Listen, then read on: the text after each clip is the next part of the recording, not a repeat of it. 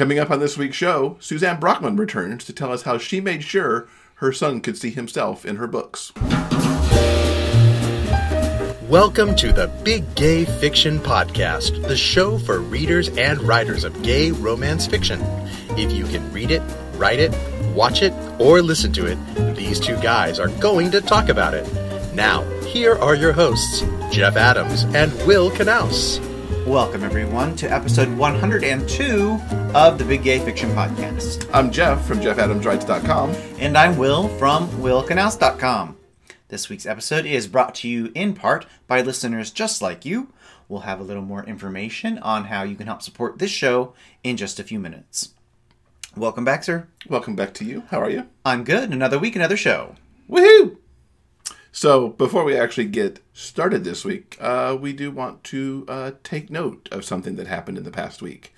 News came out on September 12th that LGBTQ rights activist Edith Windsor had passed away at the age of 88. Now, for those who don't know, Edie worked passionately and tirelessly throughout her life to support the LGBTQ community and fought tenaciously for LGBTQ rights. In 2013, she famously paved the way for marriage equality with her victory in the United States Supreme Court when it struck down Section 3 of the so-called Defense of Marriage Act, allowing same-sex couples to have the benefits and protections of marriage deserved under federal law. The most poignant legacy that Edie leaves behind is that of love and dignity. And that's very much demonstrated by Edie and Thea Spires' 42-year engagement. Thea proposed to Edie in 1967 with a circular diamond brooch rather than a ring, which would allow Edie to avoid questions about the engagement in her workplace. Edie and Thea were married in Toronto in May of 2007, and when Thea passed in 2009, it was the U.S. government's refusal to recognize their marriage after Thea's death that led to Edie's lawsuit and eventual victory in the United States versus Windsor on June 26, 2013.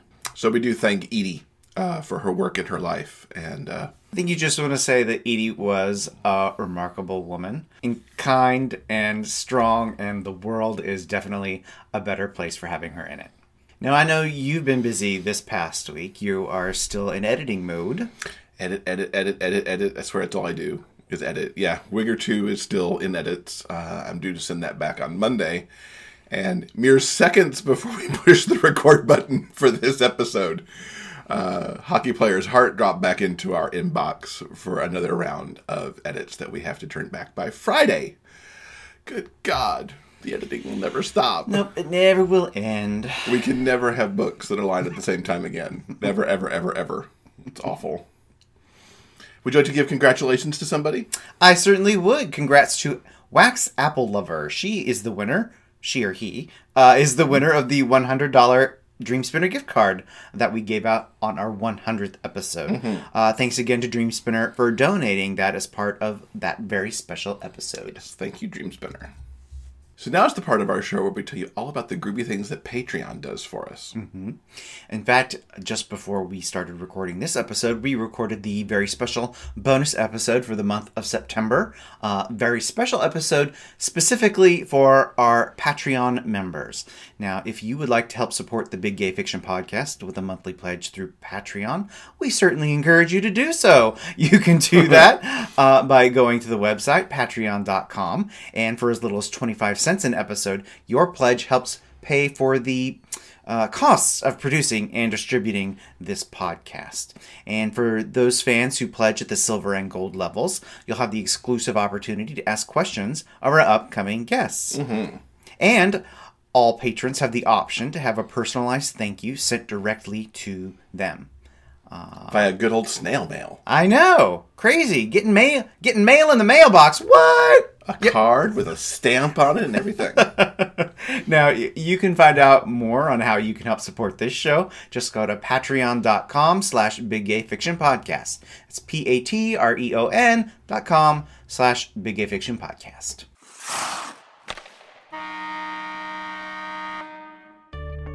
Hockey players Simon Roberts and Alex Miller never could have known that the moment they first kissed, they were embarking on the love of a lifetime. The Hat Trick box set is their love story as told by Simon beginning their senior year of high school through college graduation and beyond. From the insecurity of coming out to mentorship of gay youth, for Simon and Alex, it's always about love, family, and hockey. The box set includes 3 full-length novels and 3 short stories in one easy-to-download ebook. Get yours today at Amazon.com and other online retailers.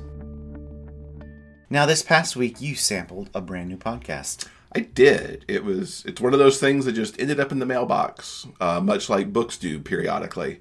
The Love and Luck podcast is a fictional radio play told via voicemails. We learn about Kane and Jason and the story of the love that blossoms. The first show actually is their phone messages back and forth to each other after the first night that they went out, which is kind of fun. Now, the official blurb on this podcast is that this is the story of 2 men who fall in love, learn that they have magic powers, and use those powers to support and protect their community. It's made for people who like healthy relationships and happy endings. And don't we all like happy endings for our romances? Love and Luck's goal is to bring a few minutes of warmth and happiness to listeners once a week. Now, I got the opportunity to listen to the first 4 episodes, and these are very nice little nuggets. I think the longest episode was around 10 minutes. So you get just a snippet in each episode of these guys and their burgeoning relationship. I haven't gotten to the magic powers part yet in the first 4 episodes, so I don't know where that's going. But the chemistry between Kane and Jason is so adorable in these emails as they go through, like, I feel bad that I'm, only listening to your voicemails, but I really like getting the voicemails. It's like finding a package from the post on your doorstep, and you get to open it and hear what it says and stuff. In the early days of the relationship, we find out that one loves to go clubbing, but another one loves cake. I would rather stay home and have cake. The back and forth is adorable, and I wasn't sure how I would like the voicemail back and forth that they have, but it's really quite adorable, and it's really quite ingenious to me as a storytelling device, how they worm the certain character. You learn stuff about them through these voicemails that you would expect just to get out of narrative somewhere, but it's actually being told to you in the context of a voicemail, and how smoothly and easily that works without sounding stilted. So kudos on the writing for that as well. The podcast was created by Aaron Kyan, might be how you pronounce that. Sorry if I butchered that. Who also voices Jason on the show. He is a queer, disabled trans man who lives in St. Kilda, which is actually where most of the podcast takes place down in Australia. And he lives with his partner and co-producer Lee. Aaron created the show as a writing exercise initially for stress relief and as a power fantasy. So fun on that. Love and Luck premieres this coming Tuesday, September 19th. The episodes are due to drop at 8 o'clock Australian time, which translates to 6 a.m. Eastern time and 11 a.m. in the UK. It's due to be out on all the major podcasting outlets, and the first 3 episodes will drop this Tuesday. So I've only heard one more than the rest of you have the opportunity to hear. Check it out. It's really fun, and I want to try and get Aaron on the show to talk about how he went about creating this story that's structured in a very different way from how we're used to getting our gay romances, because they're just different narrative style, which fascinates me as an author as well. So yeah, check it out. You can get more on the show at loveandluckpodcast.com. And then, of course, we'll put that in the show notes as well. Cool. Yeah. Now, not too long ago, we sampled a new movie that we want to recommend and tell you all about. It's called Handsome Devil. It is an Irish film that came out last year, and it is essentially a gay coming of age sports story. It kind of mashes all of those different subgenres together. And it is the story of Ned. Ned is our main protagonist, and he is the sort of artsy kid at school who gets bullied and harassed by the other guys in school until one day he gets a new roommate. His name is Connor, and Connor is the tall, handsome, mysterious guy who transfers in. And he is actually an incredibly good rugby player. And he is the one guy who can save the school's rugby program. I love this movie to pieces. I think it's really well done. And it is, as I mentioned before, it is primarily a mashup of different movie subgenres and tropes that we've all seen, 100 times. But I think what this movie excels at is kind of maybe not necessarily presenting them in a new way, but presenting them in a very heartfelt way. Thanks in part to the performances from the two main actors who play Ned and Connor. The movie also primarily deals with their sort of their friendship and how they both seem so very different, but they are actually far more alike than they could have originally imagined. And also there are themes of finding your own true voice and speaking out with honesty and clarity. You mentioned there's also actually an English teacher who encourages all the boys to speak out with their truth voice. And unfortunately, this teacher can talk the talk, but he can't walk the walk. Yeah. Essentially. And you mentioned there are certain overtones of Dead Poets Society without the tragic ending, of course. Yes. But I really love this movie an awful lot. It ends with the big rugby match, like sports movies usually do. And I really liked it an awful lot. I know that my summary just now was kind of all over the map. Can you clarify for the listeners at home? Can I clarify, as the one who often gives the worst descriptions ever? Oh, come on. What did you like the most about the movie? What didn't I like about the movie? I mean, it's really good. From the moment you meet Ned as he's being taken back to boarding school, you can't help but root for him and want him to succeed. And I really like how Ned owns himself. Yes, he does. He's never trying to shy away or hide the fact of who he is, even though he does not always use an authentic voice for very humorous reasons. I thought it felt very organic and genuine and not forced, which I liked a lot. I would have maybe liked a little more about Connor's backstory and what went down in his previous boarding school that led him to here. Like maybe a heart-to-heart with Ned at some point to discuss that. But it wasn't really that story. I really liked the Dead Poets Society overtones. Dead Poets is one of my very favorite films because I had a strong English teacher like that. And to see one presented in this film, especially in such a sports-heavy film, because that is often... that struck me as a very U.S. sort of storyline, because especially when you look in the South, where sports rules and academics can occasionally take a backseat for the athletes.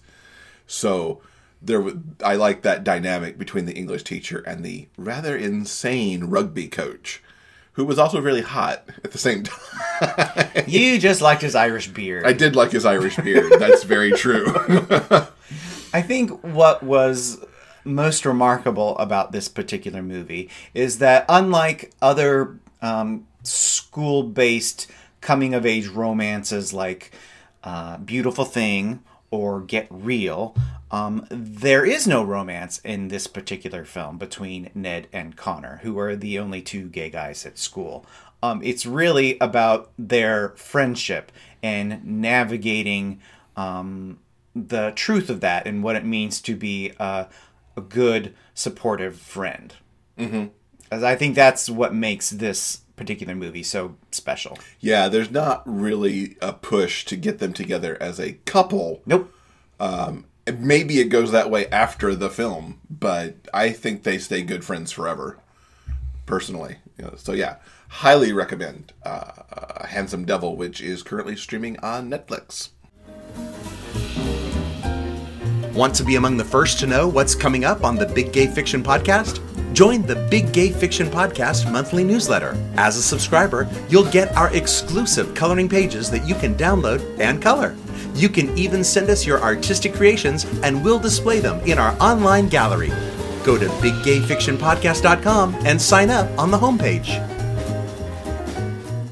So among the comments we got from the 100th episode when we asked people what their favorite interview or moments were from that first batch of episodes, was a number of people picked the ones that we had with Suzanne Brockmann, Ed Gaffney, and Jason T. Gaffney talking about their collaboration. And we got to talk to Suze again just a few weeks ago and find out about her history. I loved that interview that we did. Suzanne, as always, is a dream interview. She's always lovely to talk to. This time around, we talk about essentially her writer's journey and how she's managed to create honest, truthful gay characters in her books, and how she sort of snuck them past the her conservative readership to make them some of the most beloved characters that she's created in her long-running series. We're welcoming back to the podcast New York Times best-selling romantic suspense author Suzanne Brockmann. Suze was last on the show alongside her husband Ed Gaffney and son Jason T. Gaffney in episodes 89 and 90, where they talked about the California comedy series that they work on together. This time out, we've asked Suze back to talk more about her career and her longtime goal to make sure her son can see himself in her books. Welcome back, Suze. Thank you. I'm happy to be here. So, do you want to go down memory lane before we start off and show off our Suzanne Brockmann collection? Yeah, I was just thinking that anyone who has been reading romance for any period of time most likely has at least one Suzanne Brockmann book somewhere on their shelf. When was your first book published? It came out in 1993. There you go. Yeah, you've been doing this a long long time. So I thought we would take a quick look back, a little walk down memory lane.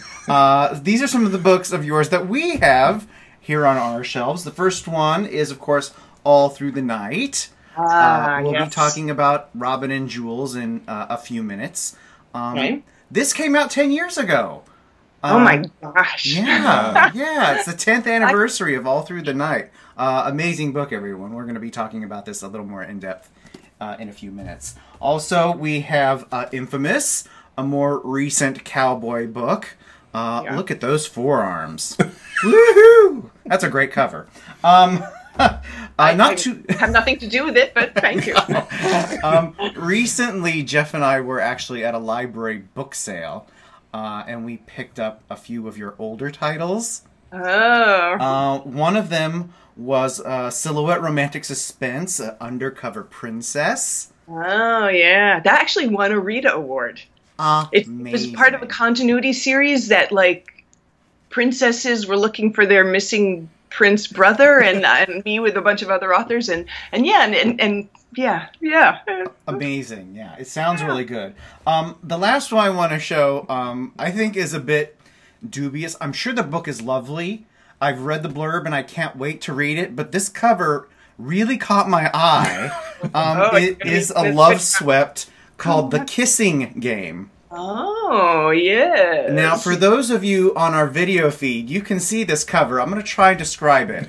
It has a sort of a grandma floral wallpaper border, and front and center is this black and white picture of a guy I assume is supposed to represent the hero. And he's not that bad looking, but there's something about the picture. He reminds me of the guy that comes in a frame when you buy one at Target. Yes. funny about that, yeah. And I did a number of love sweeps with similar covers, and that guy is way better than the guy who's smelling bad fish. No. Like, oh my gosh! the book is called Forbidden, and man, there's like he's either having intestinal distress or there's bad fish. Oh my gosh! Yeah. That was back in the day, early in my career, where I would get the cover art and I would kind of gulp and say, "Well, thanks for the cover.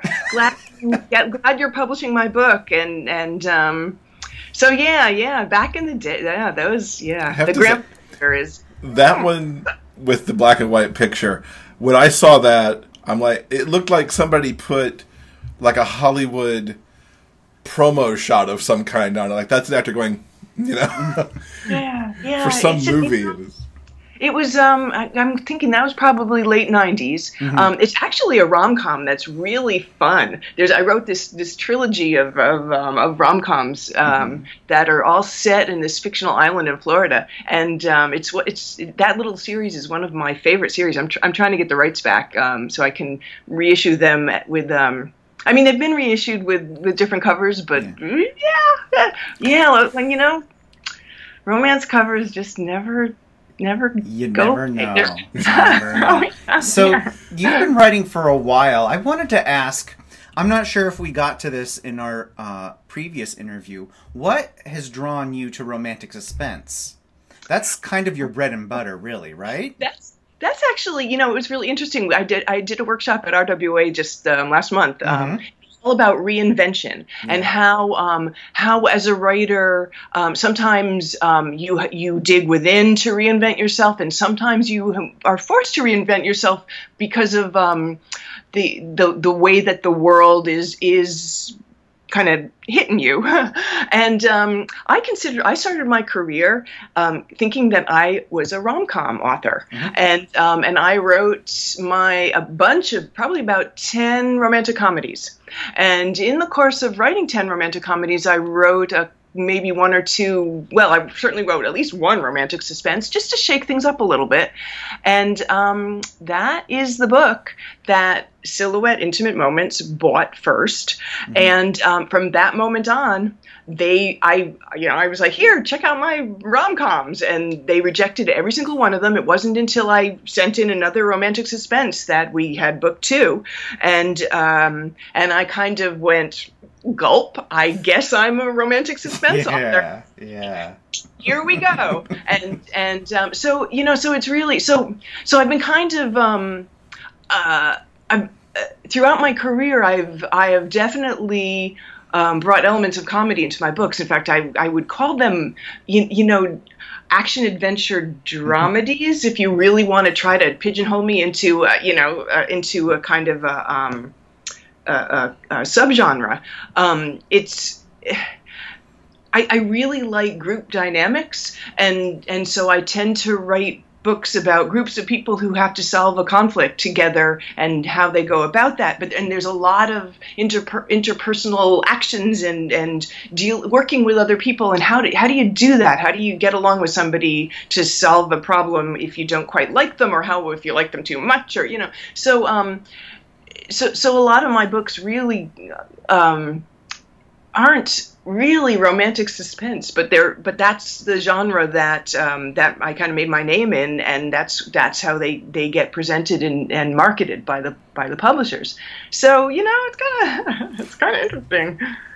Now you mentioned that it was 93 that you started, and of course you've got your book Future Perfect. And it was back then you were told that you actually couldn't have even a minor secondary character who was gay. That's right. I wrote the book, and it was set in a small town in Western Mass. My original title for the book is Bed and Breakfast, and it's about this young woman who runs a bed and breakfast, and she's a member of the community, and her best friend is the sister of the town sheriff, and the town sheriff happens to be a gay man, and he's got a partner, and he plays a small but pivotal role in this story. He's an on-page character, and he's funny, he's witty, he's charming, he's all the things that he needs to be for the book. And in my initial revision phone call after the book was bought, it was the first book. It was bought by Meteor Publishing. Yeah, and Meteor Publishing. What is wrong with that name? Well, my book was the last book they ever published. They'd done hundreds of category romances before I sold to them, and but Harlequin Silhouette kind of crushed them and bought them out, and they stopped publishing. But yeah, my first book was their last book, which was, hey, publishing 101, right? But that initial phone call was just it was so weird, because here I was, okay, so what is it? It's probably 92. So I'm 32 years old. I'm this, young woman. My son is 7. He's clearly gay, because I see him, and I'm thinking, why I can't have a gay character in a romance novel, and her response was that they would get angry letters, and I thought, that's not okay. I mean, it's not okay to not have characters to not write the book I want to write with the characters I want to write. But at that point, I was really very powerless. I went along with it. I bit my tongue and I changed the character. But it stayed with me. The idea that my son is growing up in a world where his presence isn't welcome as a secondary character in a funny little romance novel, like we got to do something about that. And I kind of approached my career from that point on as pushing the edge of the envelope and seeing, so that publisher doesn't want gay characters. I'm just going to keep having them show up, and I'm going to wait to be told to take them out, and there's going to come a point where I'm going to say no. Where I'm going to say that my line is I'll find another publisher who wants to publish my books and is willing to have them as I'm writing them with my realistic, diverse, and lovely world. And so my first book in the Tall, Dark, and Dangerous series, which was Prince Joe, was my first Navy SEAL series that I wrote for Silhouette Intimate Moments.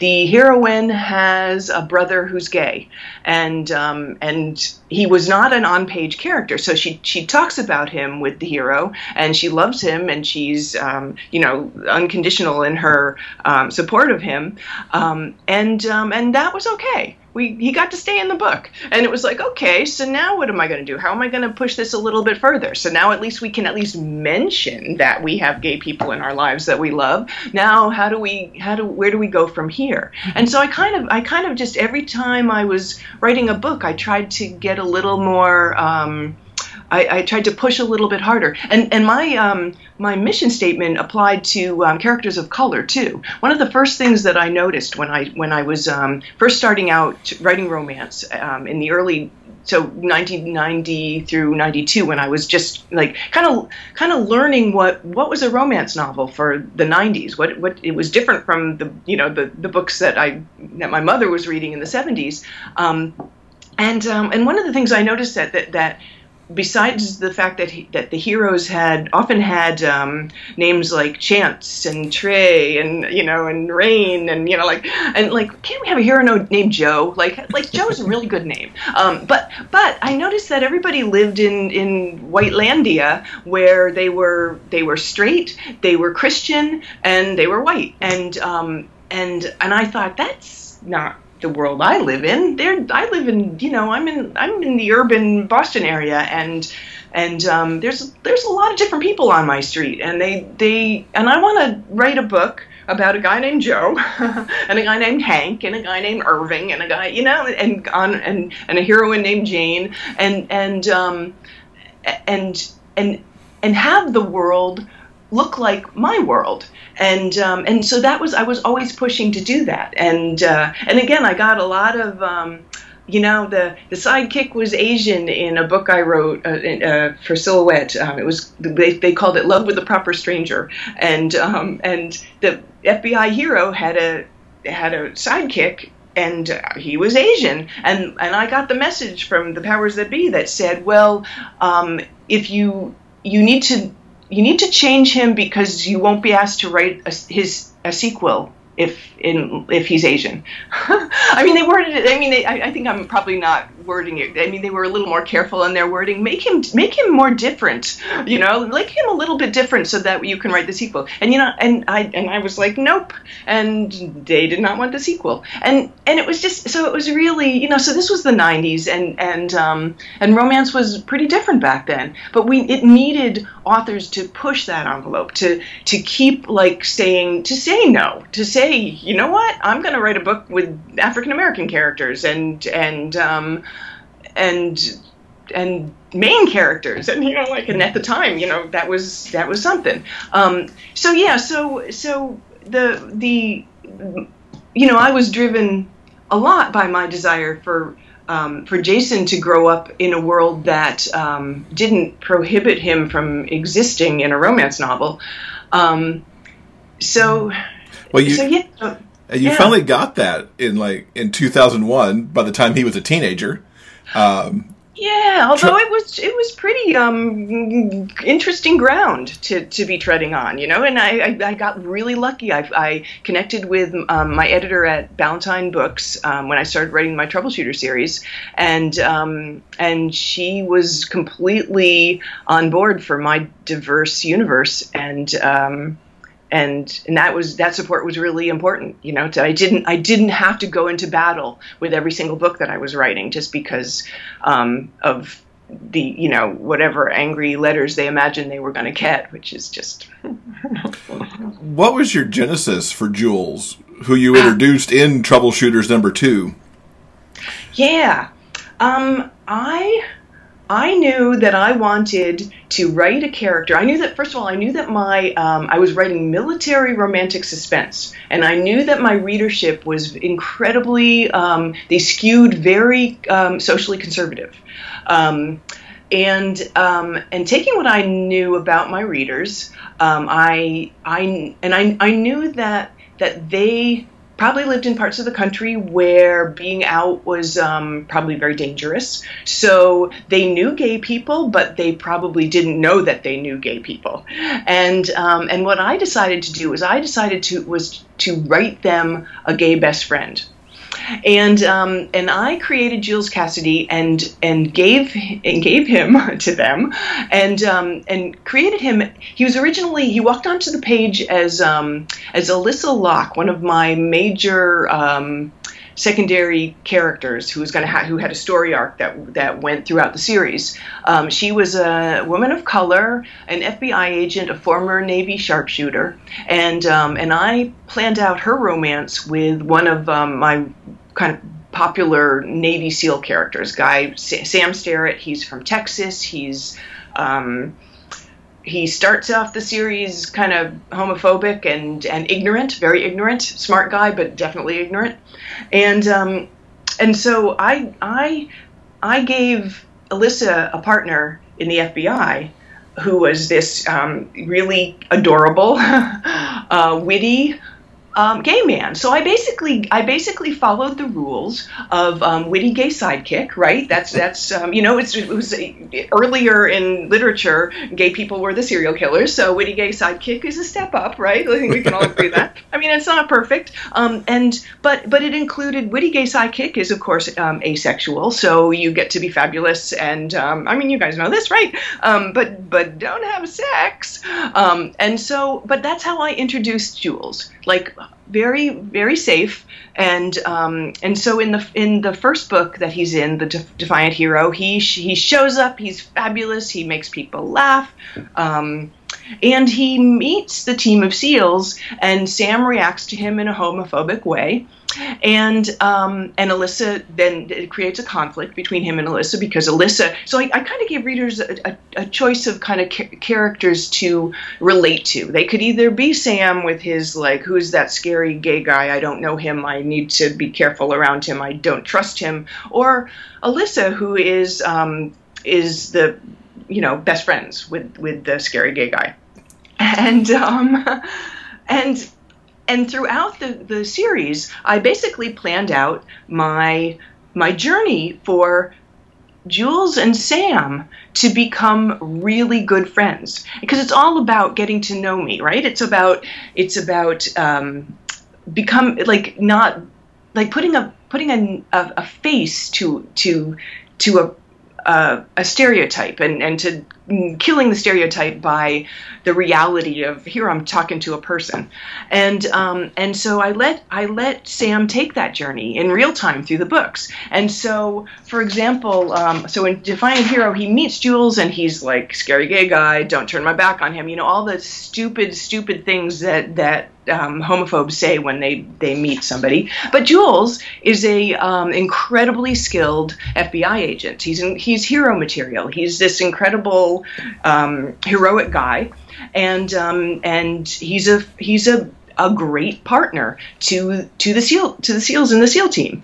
And so throughout the books, the next book, it's Over the Edge. It's a takedown of a hijacked airplane, and Jules is on the scene again with Alyssa, and he and Sam have a moment, kind of bonding over their affection for Alyssa, and their friendship starts to grow. And Sam finds out in that book that Jules has a live-in lover, and he gets to react to that. And it's like, oh, wait a minute. So Jules maybe isn't the asexual sidekick, but it's off page. It's nice and safe for the readers. And so then in the next book, we find out more about Jules, and we find out that we and Sam find out that Adam has left Jules and broken his heart, just like Sam's heart has been broken by Alyssa. And Sam has this moment of, oh, Jules really loved this guy, and it's something that he hadn't thought about before, about that being gay is about being a person and falling in love, and so I let my readers take the journey with Sam and learn about Jules, and throughout this journey, Jules is a skilled FBI agent who always saves the day. And if I needed to have a character come in, Deus Ex Machina, here I come to save the day, it was always Jules. It's like, and my message to the readers was okay, here's this out gay FBI agent. Is he heroic enough for you yet? How about now? So, there are times for subtlety in our books, and there's times where you just like let it go with a sledgehammer. And so if you read the entire Troubleshooter series, Jules keeps showing up with the sledgehammer, and being that incredible romance hero who just happens to be gay. And so we progressed to the point, and so while I was writing these books, I was going out on book tours. I was doing the whole, the publisher was always sending me to Ohio. So I'd be in Middle America, in red states and conservative places, and I'd walk into the bookstore. We'd do a Q&A, and I can tell you it was so gratifying. Like one of the first questions I was always asked was, will we see more of Jules Cassidy in the next book? And readers love this character. It was just so gratifying to recognize that it was working, that I was giving readers this character to relate to on a way that maybe they hadn't stopped to think about before. And by the time that I wrote Jules's, I gave him a romantic connection with Robin, and it takes, there's a kiss in Hot Target, and we, when that came out, what year was that? That was like I want to say 2003 maybe. We honestly didn't know, because of the subplot in Hot Target, which is Jules meets Robin and they kiss and do things that people do when they're attracted to each other, and we didn't know if we would get reviewed by the major review sites because of this, and we were, which was really great. But we went into it knowing, we just don't know. We really don't know. And one of the things that I did when Hot Target came out was I was ready for, how all the publishers are always saying, we'll get angry letters. Yeah, you get one starred, you get angry letters. But I was ready for the letters of appreciation, the letters of affection to Jules, and I knew there'd be just literally thousands of emails that I'd be getting from readers who were so happy to see Jules finally get some action on the page of the book. And I collected them. I redacted the personal information from the people who sent them to me, and I put them into a collection that I printed out because I wanted the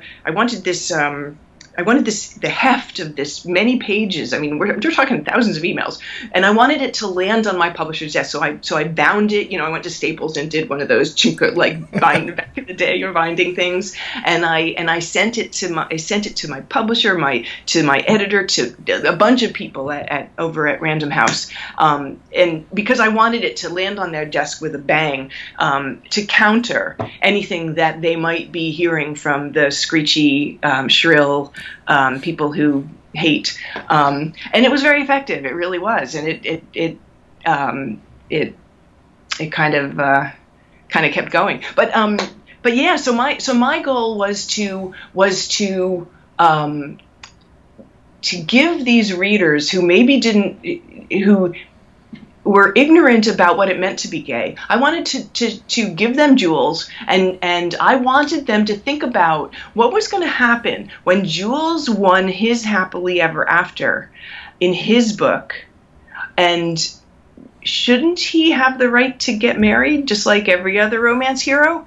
And yeah, the response was overwhelmingly positive from readers. The kind of standard email that I've gotten is, I never really thought about it before, and I never really gave it. I didn't think, and now I believe that everyone should have the right to be married, and it's just like, yes. And so that was extremely cool. It was, but the journey was carefully thought out, and planned again, so that the world could be more welcoming for my son and for people that I loved. So I have to ask about Hot Target, since that's the book where Jules and Robin got together. Did you approach that in any way differently than you would have a hero-heroine scenario and bringing man and woman together? Or did you write the scenes in the same way that you would have, so you weren't pulling punches with the audience? Well, remember that my mission statement was to change hearts and minds, and so I knew I had to tread really carefully and focus on the emotional rather than the explicit. For example, in Hot Target, there's not a sex scene between Jules and Robin. Would I have? Yes, I guess I did. I guess I did approach it differently, because so much of their story was Robin's realization that he is gay, and he's playing a gay character in a movie. He's exploring what that means as an actor playing a character, and he comes bumping up against his very real feelings for Jules, and so I was very careful throughout the process of writing these subplots to make sure that my readers stayed with me. The people who might be, who were maybe hesitant to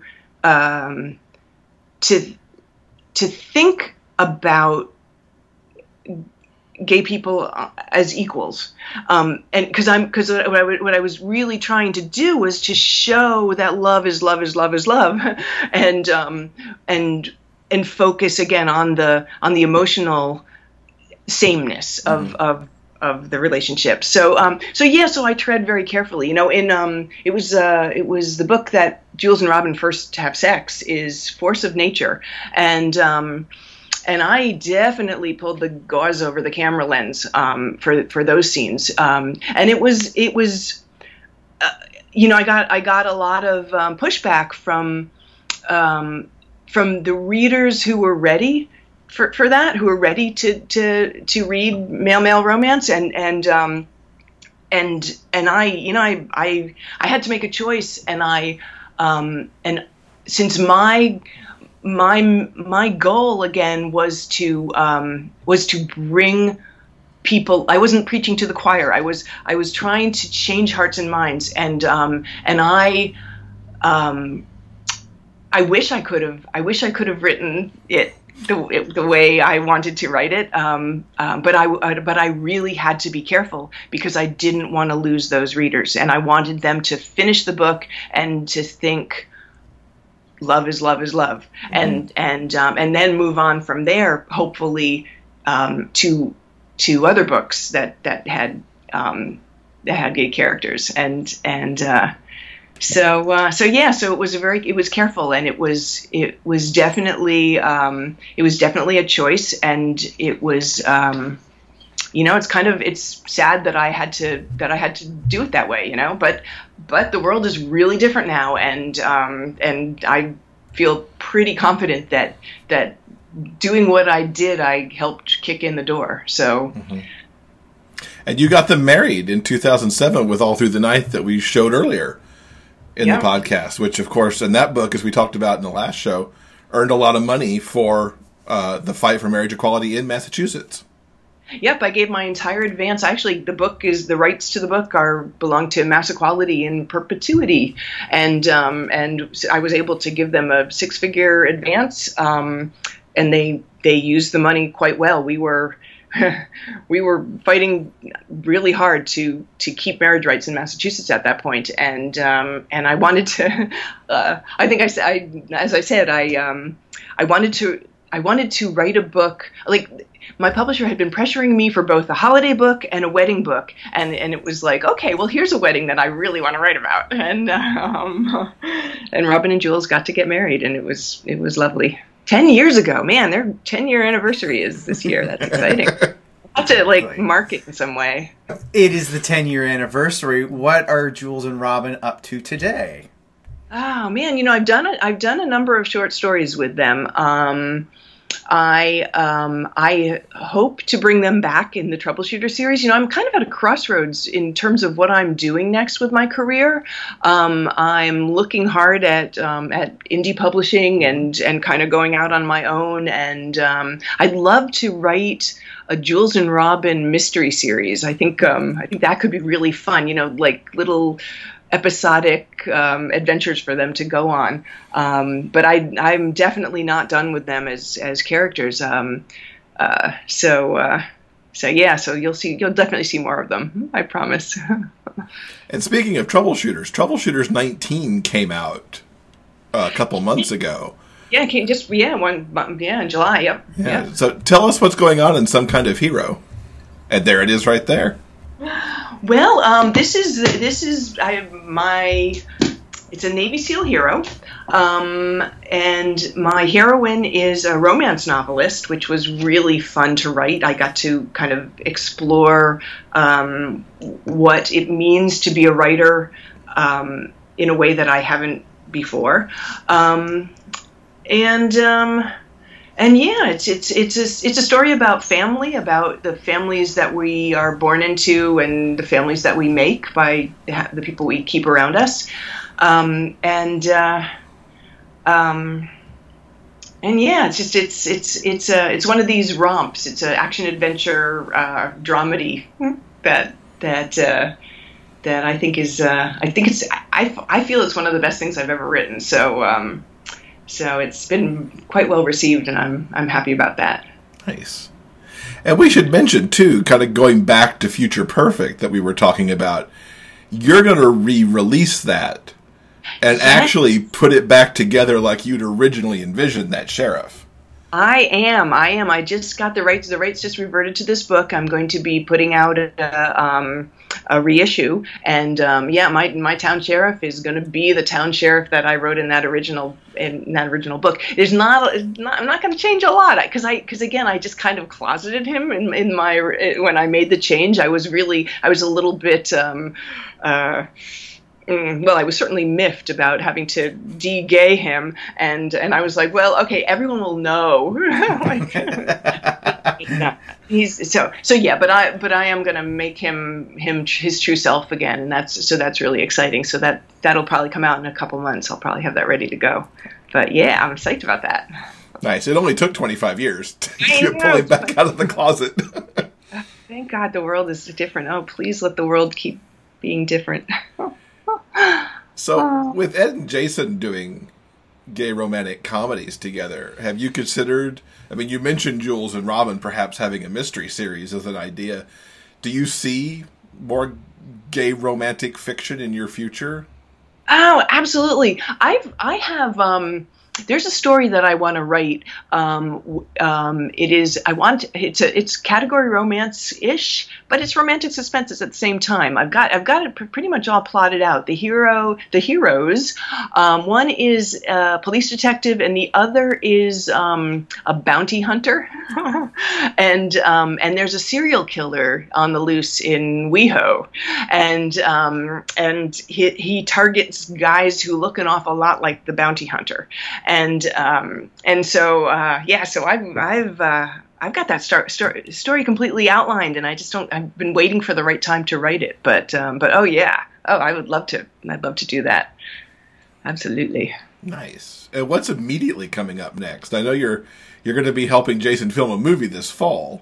Yeah, Analysis Paralysis. Yep, we're doing that at the end of October. I'm kind of just feeling my way right now. I'm going to be doing I think I'm going to do a couple of Troubleshooter short stories in the very near future, and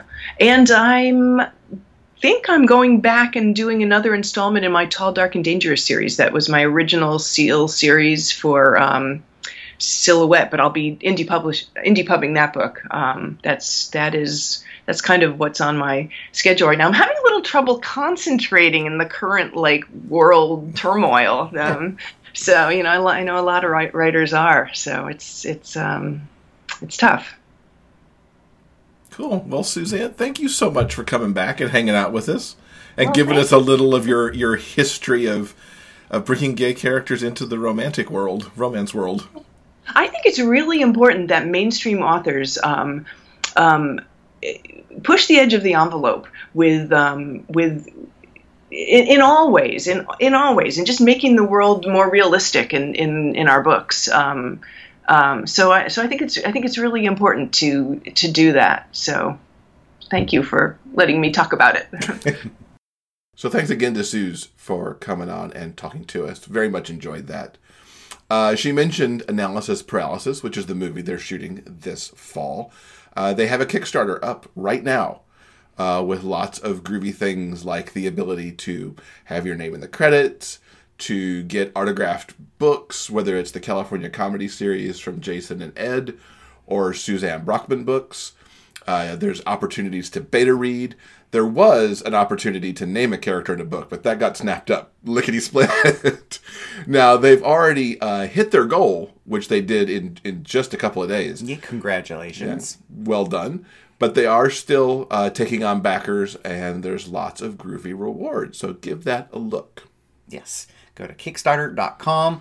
That's Analysis Paralysis. Yeah. And we'll have the direct link to it in the show notes, of course. Yes, check it out.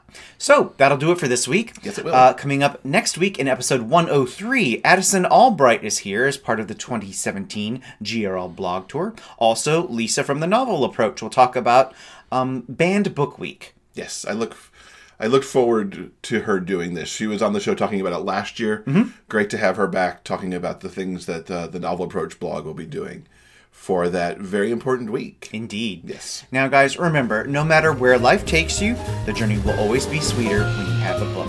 So until next time, guys, keep turning those pages and keep reading. For detailed show notes and the complete episode backlist, go to biggayfictionpodcast.com. New episodes are available every Monday on all major podcast distributors and YouTube. Thanks for listening. We'll see you next week.